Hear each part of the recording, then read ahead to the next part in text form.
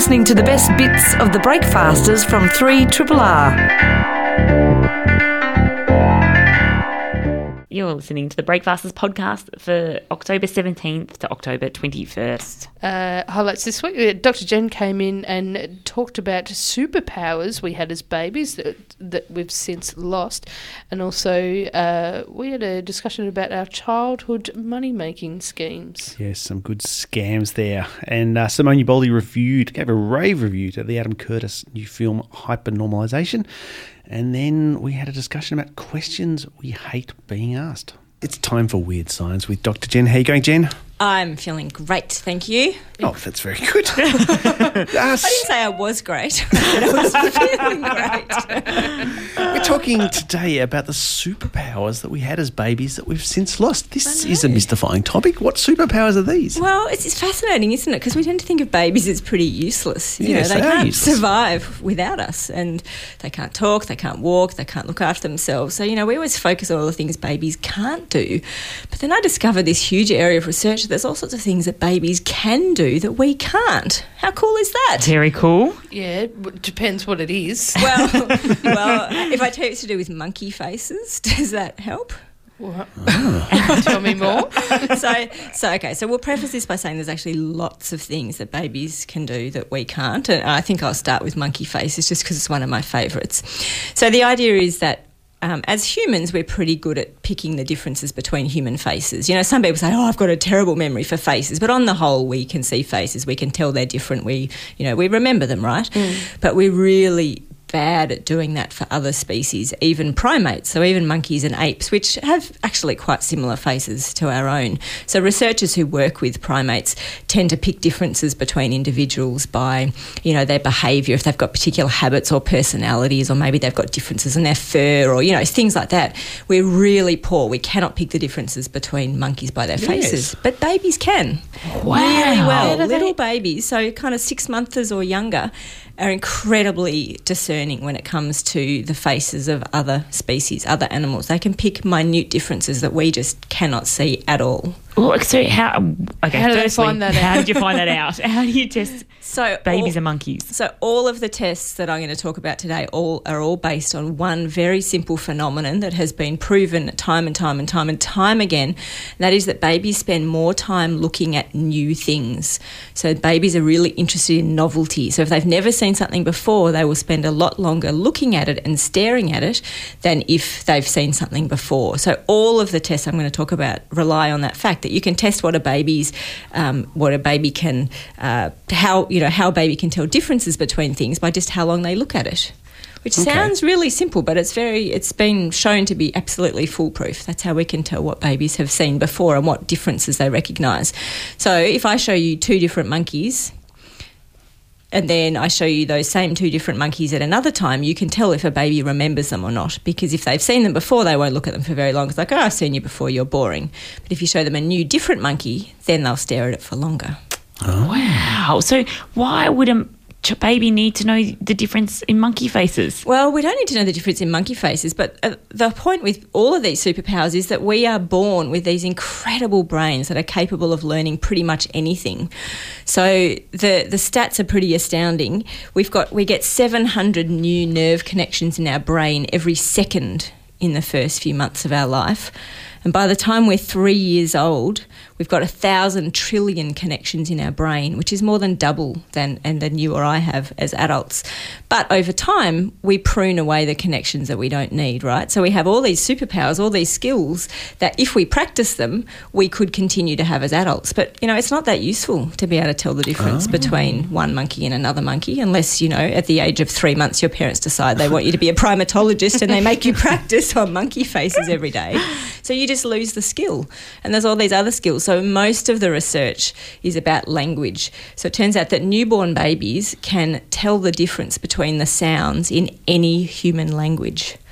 But we soon lose the ability. So a newborn can immediately tell the difference between their native language and any other language. They can hear it's different. They can even tell just by looking at a silent video, so they can lip read. You can sit a little 3-month-old baby in front of a video. No, really. So picture a 3-month-old sitting there watching a video, no sound, of someone switching between speaking, say, English and French. The baby can tell just by looking at the shape of the mouth when that person is speaking the two different languages.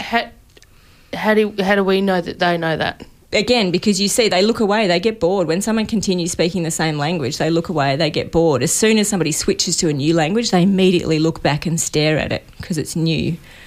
But by 8 months, the only bilingual babies can tell that difference. So by 8 months, we've already started to lose the capacity to tell different languages apart. You'd feel like that would be a skill that would be helpful to us, in the long run. Well, yeah, yes and no. I mean, the point is you start to be highly tuned into only the languages that you hear. So you start off being able to hear any sound, and they've tested, how different languages have particular different sounds. One of the really good studies was between English and Hindi, and a newborn baby can tell the difference between these tiny, subtle differences in Hindi, but by 1 year you can't hear it at all unless you're exposed to people around you speaking Hindi. And this is before they know the meaning of the words, isn't it? Well, that's one of the other studies showed that actually by 6-month babies know the meaning of lots of common words. We think they don't, but again, so they have pictures of particular objects, maybe like a face, an apple, a bean, I don't know, whatever it is. And if you say to the baby, which one is the bean, they will look at the picture of the bean or the face or whatever it is. So actually babies understand a lot more than we give them credit for. Oh, now I want a 6-month-old baby to try. But the language, so the language thing, what's the point? And yes, I mean, you can say, yes, it would be really useful, but I guess our brains just can't maintain all the skills, so we keep the ones that are useful to us. So we get to the point that we only can hear the sounds of the languages that are spoken to us. And they've done really interesting tests to see if you can teach a baby a language by sticking it in front of a video and having it listen to, just watch a screen with somebody else talking a language. And we absolutely don't maintain the ability to hear differences in sounds if we just see a video of someone talking it. You actually have to have real live people speaking the language with you and interacting with you. Is there any evidence that people can actually maintain this if the parents do concentrate on sort of language acquisition from a very early age? Absolutely. I mean, if you're brought up multilingual, you can absolutely be multilingual for your whole life. You just have to keep hearing those sounds from the very beginning. But what about these sort of superpowers that you're talking about? No, I think some of them are kind of program changes in the brain. Some of them they probably can. I mean, the monkey face thing, if babies kept practicing looking at monkey faces, they could keep doing it. But one of the really interesting things is we have this thing called perceptual constancy, which is just basically a word, basically describing how we make sense of the things we see around us. So the best analogy I can give you is imagine you're standing on a train platform. There's a train coming towards you. When it's a long way away, it's just a tiny dot, right? It's probably black. It's probably a fairly indiscernible shape. As it comes towards you, it gets bigger and bigger. It starts to look like a train. It has a different colour or that sort of thing. But you know that the train isn't actually changing shape. You know it's not getting bigger. Your brain can just say, oh, that's a train. As it comes towards me, I'm just seeing it differently. Babies don't have that. They don't have that trick of perceptual constancy, which means they're kind of overloaded by this constantly chaotic, changing world, but it means they can see things that we can't see. So you can show a baby 3 pictures that to our eyes are pretty much indistinguishable but have very slight changes, and babies can pick the differences between them. But that's kind of a pre-programmed change, just we develop this capacity to not be overwhelmed by what's around us as we age. So there's sort of, there are different things going on. Some things I think we don't have any control of, just our brain matures, we lose connections, we lose skills, but other things I would think if you keep practicing them and doing them, then you could maintain those skills definitely with language. Is there a way that we can then go back and tap into some of these as well? So if you haven't maintained it, could you go back and see if you could tap into a few? I don't think so. I think because once your brain's kind of, focused in on the things that are most useful to you. I mean, there's other things that we get better and better at. So there's, you tend to think that a baby's toilet just... training, for instance. Yes, hopefully we get better at toilet training. Should we ask? ask Jeff any personal questions. No, but things like, you tend to think of a baby as just completely selfish and self-absorbed and having no awareness of what's around it. That's also completely false. It turns out babies are learning all the time. So if a baby's sitting here watching you guys, Jeff and Jez, have some interaction and one of you does something that the other one doesn't like, and, let's say Jeff picks up a toy and Jez gets really angry with him. As a baby, I'm sitting here watching and I will learn from that. I'm hugely tuned into what you're doing and I'll know not to pick up that toy unless I want to make you angry. So, babies are developing new versions of becoming kind of socially aware and watching how adults interact with each other. But no, I think other things, it's just gone. We just have to accept babies are cooler than we thought. And they are. They're not just little blobs. Stuff. No. Love it. Yeah, no, I love it too. I just want to go and watch all these experiments they do with babies. I'm going to see my new twins nieces after this, so now I'm going to go and test a whole lot of things. Well, test them on music, because babies also have an inbuilt sense of rhythm. So if you get a baby listening to a drum beat and all of a sudden you change the drum beat, they can hear the difference. Even if it's only the tiniest change, their brains actually respond. So you can, wire them up, look at their brain, what's going on in the brain. If you change the rhythm, even only to the tiniest bit, their brain's like, whoa, that's not what I was expecting. That's not the rhythm I wanted. That is so cool. Bring them a monkey in as well. Yeah. Well, more than one would be helpful. Thank you so much, Dr. Jen. We'll see you again in a week's time. See ya. 3 Triple R. I don't know if you saw yesterday. I found this story. It's so beautiful. There's a young boy, a 7-year-old, from Brisbane, who saved up 3 years' worth of selling lemonade at the front of his house and bought a pony. No, I hadn't seen this. Really? Who sells lemonade out the front of their house? It feels like one of those ye olde American Totally. lemonade stand to buy him a pony. Yeah. Sebastian. Where's he from, sorry? Scarborough, north of Brisbane.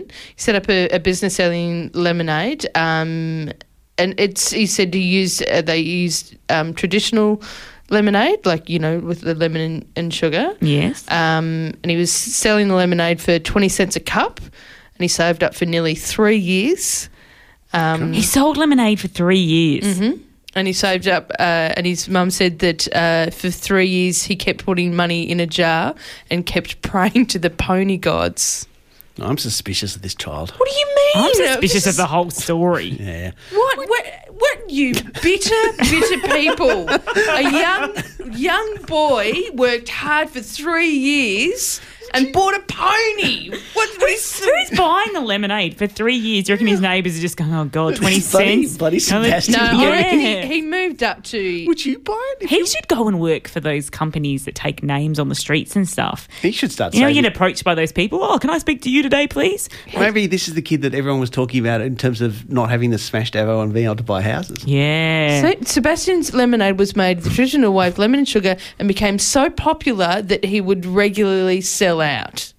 And then he took that money and he put it in a jar and he saved it. And he prayed to the pony gods. And he prayed to the pony gods, and then he bought Tom. The pony. Tom the pony. He saved nearly $3,000. With 20 cents a cup. Well, obviously, maybe it went up. Maybe he started at 20 cents a cup and then, inflation came in and he started selling Well, he got people bottles of... got people addicted to it and raised the price. He said, he also sold iced teas as well. I'd buy an iced tea. See? The point is that he worked hard and he saved and he bought himself a bloody pony. When I was a kid, me and my best mate, when we were really young, we went into her mum's bathroom and poured all of her creams into plastic tubs, like takeaway tubs. Okay, I know, right? All of them into plastic takeaway tubs, and 5 of them, put them in a plastic bag, left the house and went door to door trying to sell these creams as like magical wrinkle creams. How bad is that? Yeah. And one lady gave us $10. I think she just thought we were homeless or something. And then my mum came to pick us up and she discovered what we'd done. And then we had to go back to the lady and the lady didn't even take the cream, but she gave us the $10 and then we had to give her the $10 back. Here's a bag full of cream. in takeaway, in like Indian takeaway containers. But how much cream was there? What kind of cream? Like all different, like, you know, like Nivea and... but Just all moisturiser? Yeah, all mixed together with a stick. So it was all... Are you serious? Yeah. And you... Oh. I know. I feel like What did you want money for? I don't know. I can't even remember. Whose idea was this? I can't remember. We got in a lot of trouble being her. I feel like I this is bet. illustrating the difference between you and Sebastian. I know. Let's. Who knows what that will be? But let's find out. Oh, we can't. No, we the can't. phone's The phone's busted, not guys. working. We're Oh. so sorry. Oh, no. Oh, it's working again. Let's try. Can you? No, answer? the person's gone. Oh, sorry, I'll call everybody. back, That's sorry. probably for the It's best. probably my best Maybe friend. So. it was someone calling. It's probably Sebastian. That's so funny. I'm trying to think of when I had schemes like that, but I didn't. I just waited until I was old enough to get a job, and then I... Would save up. I was obsessed with, well, I didn't really get pocket money, but occasionally I'd get 20 cents for doing something like making my sister a cup of tea or whatever. And I remember saving up to buy a troll doll. That was the first thing I ever saved up for. And I bought it from the reject shop, and it was terrible. Hello, you're on Triple R. Hello. Oh, hi. How you going? That's weird. It's very loud. Oh, sorry. You're on air. Were you ringing for any reason? Sorry. I just wanted to point out that kid would never bought a pony if he'd been wasting his money on smashed avocado. Oh, This is a very good point. Yeah. I know. Damn millennials. yeah. He would have had to wait like another 2 years. 25 years to get his pony. The kid who knows how to work hard and save his pennies. So, Good job, mate. All right, thanks for your Yeah. call. That was That's good. That funny. was worth answering eventually. We got there. The first thing I managed to save up for properly, like because when I first had it, was just I just spent money on pies and sausage rolls at the store, like that was and lollies, bars and lollies. But eventually I bought a computer. It was like my first A computer? Yeah, I know, because we didn't have a household computer. How much did you save up? Must have been a lot of lemonade. No, yeah, this is when I was like, an adult. Like I was, first job out of high. Like before that, it was. No, that's better than a troll doll. Yeah. At a reject shop. I think I bought a little bin before that. Remember those little bitty bins? Mini Yeah. bitty bins, yeah. Had one of those. That was fun. But I bought the computer and it was $2,000 that I said, and it's worthless now. But it was one of those ones where I had to go into this fancy computer store and go, I want that. And it was like they built it all and stuff. It was just, I'm like, I don't know why I got all You of that. and saved up spent- $2,000. Yeah. How did you do that? I don't know. I lived at home. And then when I went to the bank, get this, so when I went to the bank, they didn't give me enough, they didn't give me all my money. I was $200 short Oh, at the bank, but thankfully we knew the bank manager, so I got it that fixed. happens when you live in Albury. Yeah. You know Are everyone. we taking... Yeah, we're going to take a call. We'll see what's going on. Hello, how you going? You're on Triple R. Oh, hello. Talking about money-making schemes. Yes. When we were younger, we squeezed these little flowers and put the juice into water and went around selling it door to door as perfume. But we my cousin on our side, because she'd been in a car accident a couple of months earlier and had a big scar down the side of her face. Oh, my God. Everywhere we went, she'd make sure she showed them that side. Oh, my God. Buy some perfume from an orphan. Children are so evil. Oh, I love it. Thanks for your call. We made about $20 and we were selling them for about each. Oh, my God. There's Oh, another wow. tip for Sebastian. Thanks, guys. Bye. Thank you. See you, mate. Bye. Oh, that is so funny. That's better than lemonade. I can remember saving up as a kid to buy a guinea pig because the guinea pig that I had was lonely and it needed a friend. And then when I got them, they ate each other. And that was the end of it. No wonder you're the man you are. Explains so much. Hello, you're on Triple R. This is becoming a thing. Oh my God, I called up yesterday. Oh, The cool. lemonade store is not dead. I can tell you in Reza, my kid yesterday bought 2 things of lemonade for $3 on our street. There you go. Really? Off someone in the street, some random. Some 2 girls, it's still happening. They're not going to get a pony, No. of course. You weren't worried about what might be in the lemonade? No, it's really, hipsters. Reservoir's becoming a bit like Thornbury or something. Ah. From the tree, would have been from an old citrus tree someone had planted in the city, whatever. I used to have to sell horse poo. Oh. Raised rule, $2 a bag, 5 hours work. Wow, were you in the country or was that in the suburbs? Yeah, no, I was in the country. Oh, I was going to say, it might be a hard to sell in Thornbury, but good job. Oh, thanks for your call.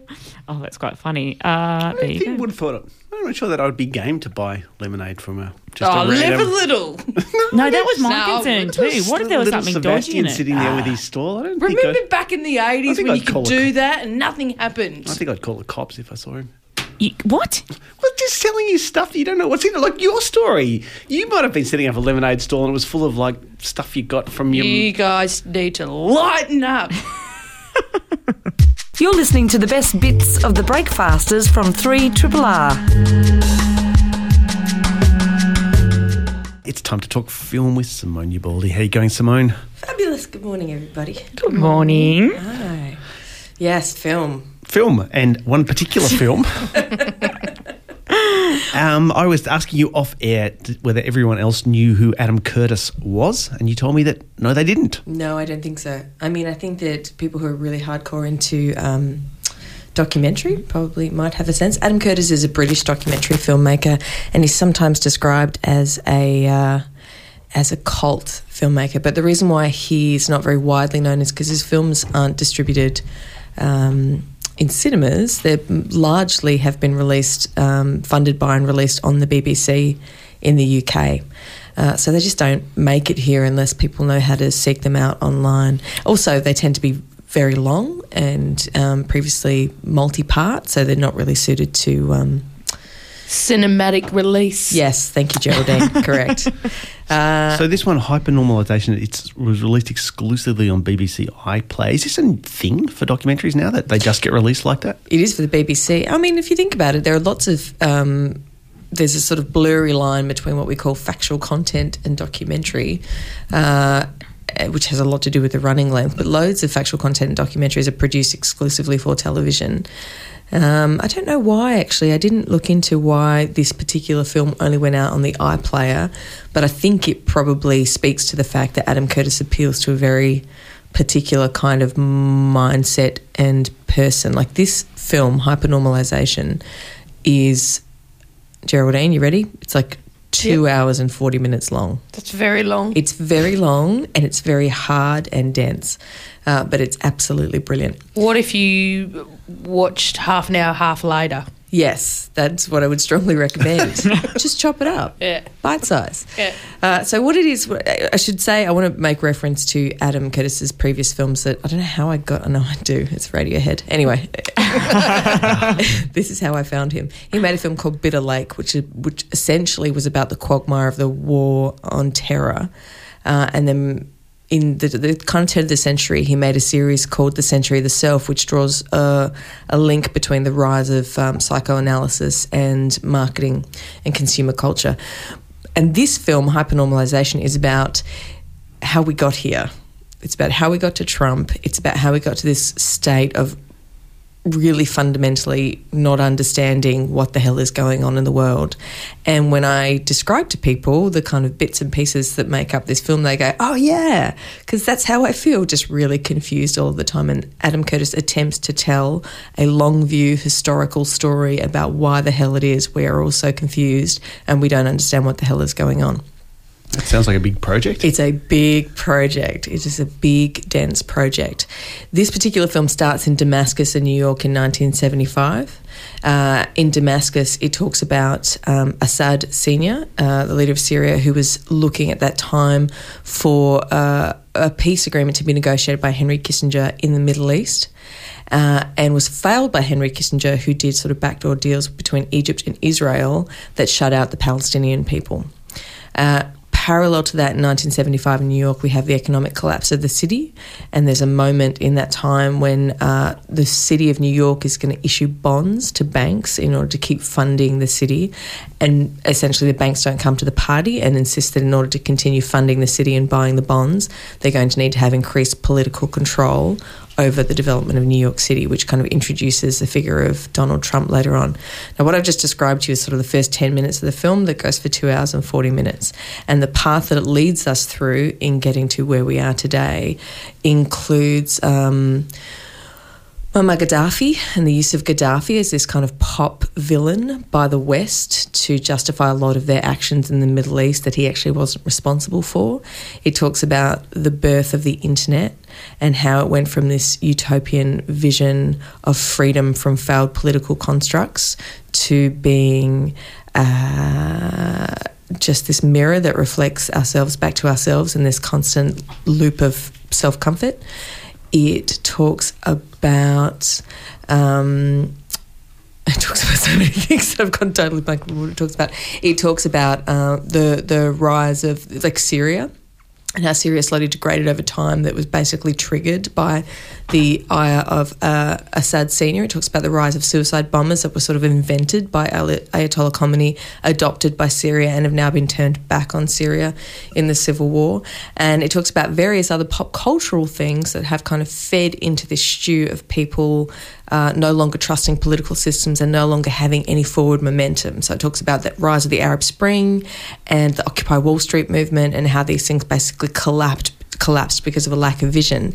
And in the sort of final part of the movie, it talks about some stuff in Russia that I was not aware of and really blew my mind, which is that Putin, Geraldine, you look at me like I've already heard, I've had enough. No, look at me. I want to know what happened in Russia. I'll tell you what happened in Russia. So there's a guy called Surkov who's an advisor to Putin who had a theatre background, who when he came into power as Putin's advisor, started funding all these different cultural groups in Russia that completely conflicted. So like far-right neo-Nazi groups and these liberal humanist student groups and all these different opposing groups. And then he came out and said that that's what they were doing for the pure purpose of sowing confusion so that people just did not understand and destabilising the population.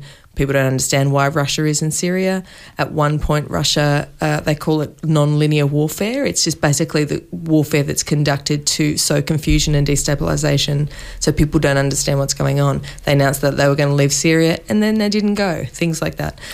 That is sounds so evil, doesn't it, as well? It's a lot to take in. It's super intense. Yeah. Adam Curtis's films are very polemical, right? Yeah. You can't go into these films thinking that it's the totality of reality, but that the links that he draws between different geopolitical and cultural movements are quite profound and fascinating. And even if you try and reserve some cynicism and go, well, that's not necessarily the whole and complete story, as one version of what could be happening, it's fascinating and terrifying. I have many, many questions. I feel like we're running out of time. Firstly, how does he do this though? Like, I understand he doesn't do talking heads, does he? No. It's all archival footage from the BBC's vaults. So what you're looking at the whole way through the film, you're hearing Adam Curtis's voice, which is essentially speaking an essay, and you're looking at just like these streams and streams and streams and streams and streams of historical footage, sometimes juxtaposed in ways that are like mind-bending. There's this one particular sequence where there's this kid from America called Miranda Dunn and her little friends doing this hilarious little geeky dance move that must have become some kind of viral video, and that's juxtaposed with with footage of this elderly Russian couple being arrested, bound, and then murdered. Like, Jesus. It's incredibly intense and it's incredibly dense. Sometimes funny, Geraldine. Not often. Right.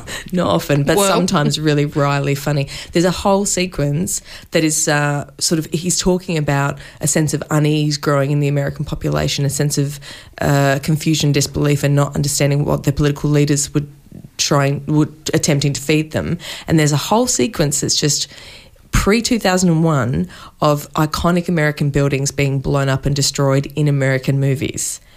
It's this kind of like prescient sense of doom, sense that something was coming.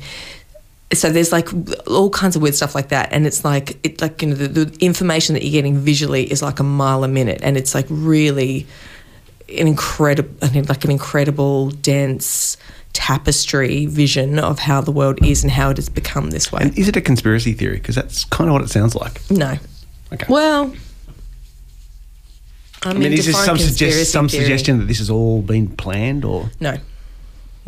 It's his work is really about fumbling, poor decisions. It's a bit like, do you know, In Retrospect by Robert McNamara, which Errol Morris turned into The Fog of War, in which the former Secretary of Defence of the US came out many years after Robert McNamara came out many years after the Vietnam War and went, here are all the mistakes that we made. Basically, we made all of these assumptions and we were wrong because we were very arrogant and we had no idea what we were getting into. All of our assumptions were wrong. It's a very similar kind of position. The essay is basically like all of these assumptions and all these ways that the US have tried to execute power are very visible. You can see them. The evidence is there, but they were just very bad assumptions and they've led us into chaos. How did you feel at the end? Scared. Okay. Scared. Is there hope though? No, it's not that kind of film. It's basically, but it's not really intended to be scary. It's intended to offer you some explanation. Like for people who are like, how did Trump get this far? Yeah, this is a documentary that in this moment is about how Trump got here, and it offers an explanation that I think even if you don't buy it wholesale, there are so many fascinating things in it. Okay. The film is by Adam Curtis. It's called Hypernormalization. So it's on YouTube. Hypernormalization. Okay, maybe we'll put the links out to it. Recommended. Thank you very much, Simone Ubaldi. We'll see you again in a week's time. 5 stars. You are listening to a podcast from Community Radio 3RRR FM in Melbourne, Australia.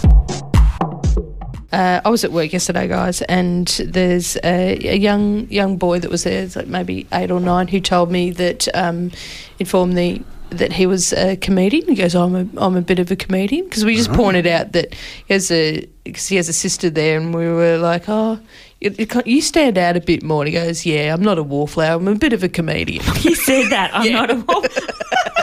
How old is this kid? He's like 8. That is so cute. He's so funny.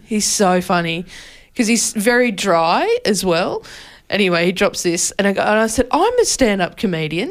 And he goes, oh, yeah, show us your comedy skills then. He said that to you? Who is this child? God, a future comedy star. Amazing. But it was just that, when like an 8 or 9-year-old asked me to prove my comedy skills, it is a very difficult thing to prove. What could you possibly do? Did you do a little skit for him? No. I said, no, you show me your comedy skills. Nice comeback. Yeah. But it just made me think of, obviously that is one of the questions that is just the worst thing as a comedian to be asked. Do people really go, tell us a joke? All the time. Say something funny. Yeah, you're coming to say something funny. So what do you do when someone says that? I go, knock, knock. Who's there? No one. Who'd knock on your bloody door? Mate, sometimes. I've done it once or twice. I just have a long conversation about how draining that question is. Yeah. Yes. Yeah. So I want to talk about questions you hate to be asked. And listeners, if you want to jump in on this, give us a call 93881027, because we've all got them. Questions that you hate to be asked. So many. Have you put on weight? No. No one asks. Well, occasionally do. Yeah, right. Okay. Yeah, I've had that. You put on a bit of weight. If you think that I have, then I have. So don't ask me the question. That's horrible. Yeah. What football team do you follow? Oh, why don't you follow football? Yeah, what's the matter with you? When are you going to get a proper job? No one has really asked you that, have they? Recently? People say to you, when are you going to get a proper job? They do. People say that all the time. Do they? Who are you talking to? They say, what do you do? You say, I do a bit of radio, Well, don't say a bit of radio. Say, I am one of the co-hosts of one of the greatest breakfast shows in Melbourne. Triple R Breakfasts. Wow. This isn't so much hate as awkward, because I was a music writer and journalist or whateber. When I tell people that, I'd tell people I'm a music editor or writer, they'd say, oh yeah, what's your favourite type of music? Or what's your favourite band? And I'm like, that's a really difficult conversation to have. You know what I mean? Oh, shut up. Oasis. Hey, you're on Triple R. Hi there. Hi, what do you hate to get asked? What do you do? It's just really difficult. Now I want to know what you do. Yeah, so do Now you're doing it. I know. Yeah. It's that question though where it's the one that I want to ask all the time. Yeah. Yeah. Even though it's annoying to be asked. What do you do when people ask you that? Do you answer it, or do you just say, I don't want to answer that, think of something better? Well, no, I resort to just answering it, and it's always boring because it's just not a simple job description. Oh, make something you up. Really go into details. It's, just do something else. No. Just say you're an accountant. Yeah, right. That'll win you lots of friends. But they won't ask any more questions. I am kind of curious about what you do now, though. I work at a university. There you go. Beautiful. That's a good answer. I won't ask any more follow-up questions. Thanks for your call. Thanks, buddy. Hey, you're on Triple R.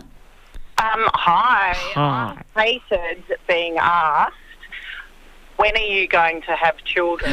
Yes. Yeah. Thankfully, as a lesbian, I don't get asked that question anymore. I'm at that age where that's literally the first question everyone asks me. Meet a stranger in the street. Oh, when are you going to have babies? Get a coffee in the morning. When are you having babies? Yeah, so I appreciate that. Yeah, well, I used to hate it, but now I have a 4 in my number. And as soon as I got the 4 in my number, people stopped asking me. Ah, interesting. In your age. There you go. So once you're out of the 3s. All right, thanks for your call, mate. Hey, what do you hate to get asked? Oh, hi. I've got 2. One is, I just turned the radio off, so I don't know if someone's already said it, but anyone who comes from the global majority is, i.e. not white. Where are you from? Oh, yes. Ah, yeah. But where are you really from? Oh, yeah. Where are you people from? All that Yeah, Coburg. It's a bit like glucose. When I put on weight, it goes to my boobs and my gut. And all the time, people always think I'm pregnant. Ah. And I'm like, I'm not pregnant. I'm just fat. And so lately, I started telling people, especially guys, that I have ovarian cancer. Oh, my God. Oh, my God. I'm so sorry. And it's just the best thing because I'm like, fuck you. Really. Yeah. That's right. Thanks for your call. Oh, that is so good. I love that. Oh, dear. Let's see who else we've got here. Oh, no, we're missing all the calls. How are you on Triple R? Oh, hi. We're still doing the questions. We're still doing the questions. Tell us what you hate getting asked. Yes. All right.